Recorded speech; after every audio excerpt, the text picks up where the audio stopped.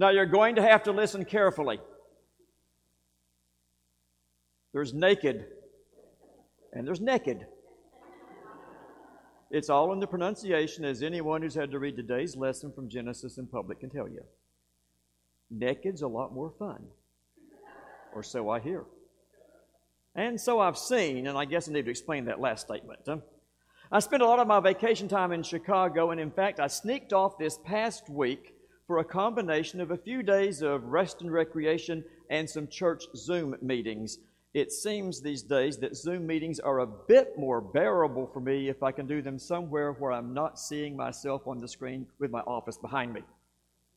When in Chicago, I usually end up at the Art Institute. Now, one of the more memorable shows I ever saw there was the work of Charles Ray. He does monumental sculptures that are frequently based on classical themes, classical statues, in fact. Only instead of being in marble, they are in stainless steel or aluminum or fiberglass, and they're often larger than life. Occasionally, he will work on one particular item for more than a decade, I'm told. More often than not, the figures are unclothed. And that's where the worlds of naked and naked collide. The statues of the children in the exhibit that I saw a few years ago would make you feel like, well, you're in the Garden of Eden before the fall.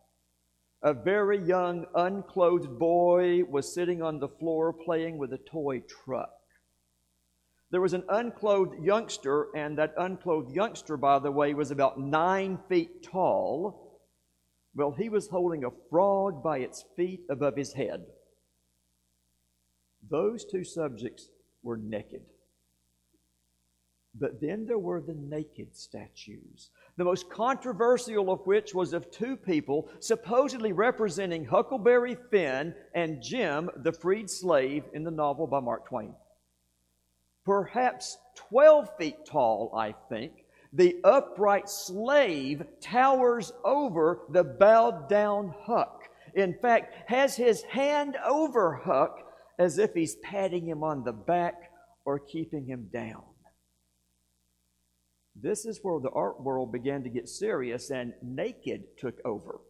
The statue was never installed in its original place in New York, and in fact, there was a big debate at the Art Institute about where the temporary installation should be, if at all. You see, even before the Black Lives Matter movement, the racial tensions in the country have been so high that justice that's so unequal that people feel naked or uncomfortable, and I dare say on the part of white people feel guilty.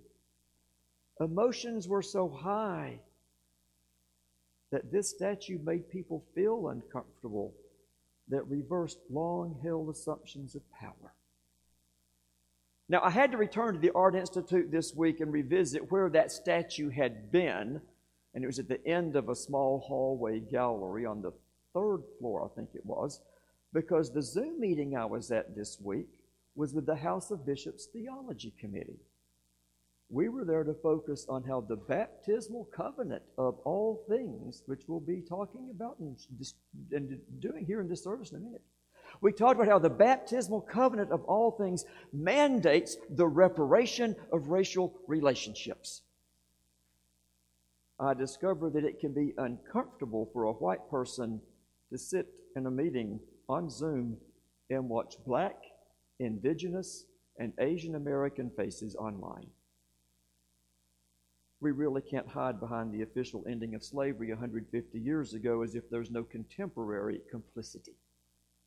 In the area of race relations, we're naked.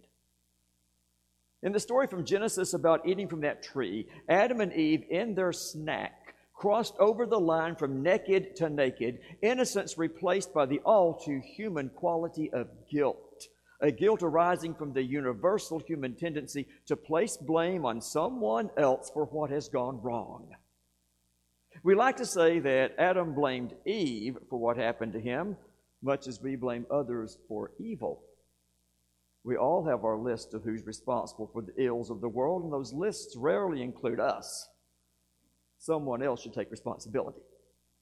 When we read the lesson carefully, we learn that Adam is not so much blaming Eve, a real-life human being, as instead he's blaming God. Did you notice? the woman whom you gave to be with me, she gave me the fruit from the tree. Or in fewer words, God, it's your fault.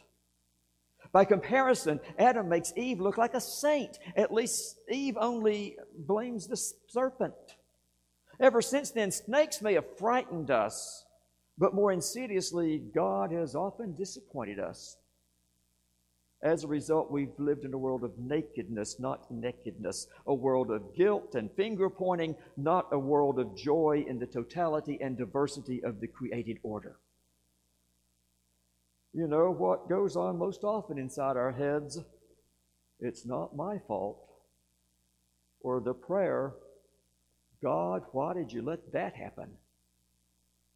Or God, why don't you just do something? God becomes the dispenser of all things, good and bad. That's where we place the blame. As if God ought to be doing something. The big mistake, or perhaps I would call it the great sin, is to expect God to do something to get us out of the places in which we find ourselves, our efforts to call on God to fix it. We make our relationship with God dependent on what God does for us, and we make our relationships with others dependent on what they can do.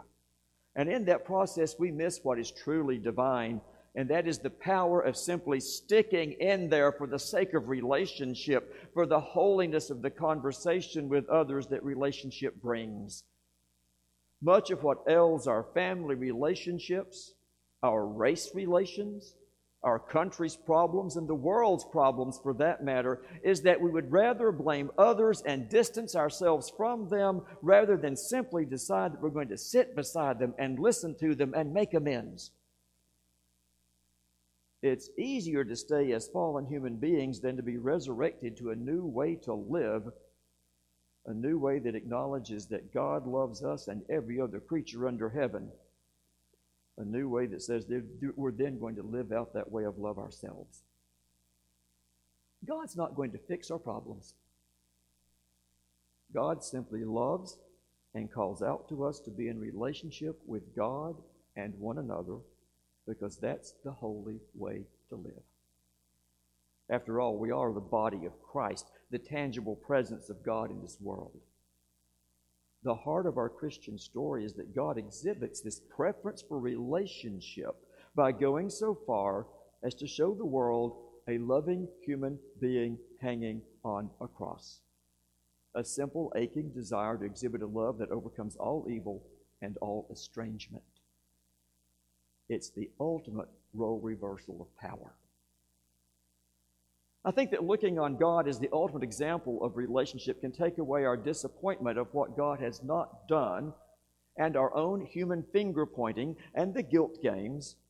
And what we can do then is, if we look on God as the ultimate example of relationship and try to live that way ourselves, we can replace all that awful, disappointing stuff with an understanding that when we stop blaming others and instead decide to be in relationship with them, the world is going to start to be a place not of nakedness, but of nakedness, a world of joy and wonder in all that we see and all that we experience, in all the relationships that are out there waiting for us to enjoy.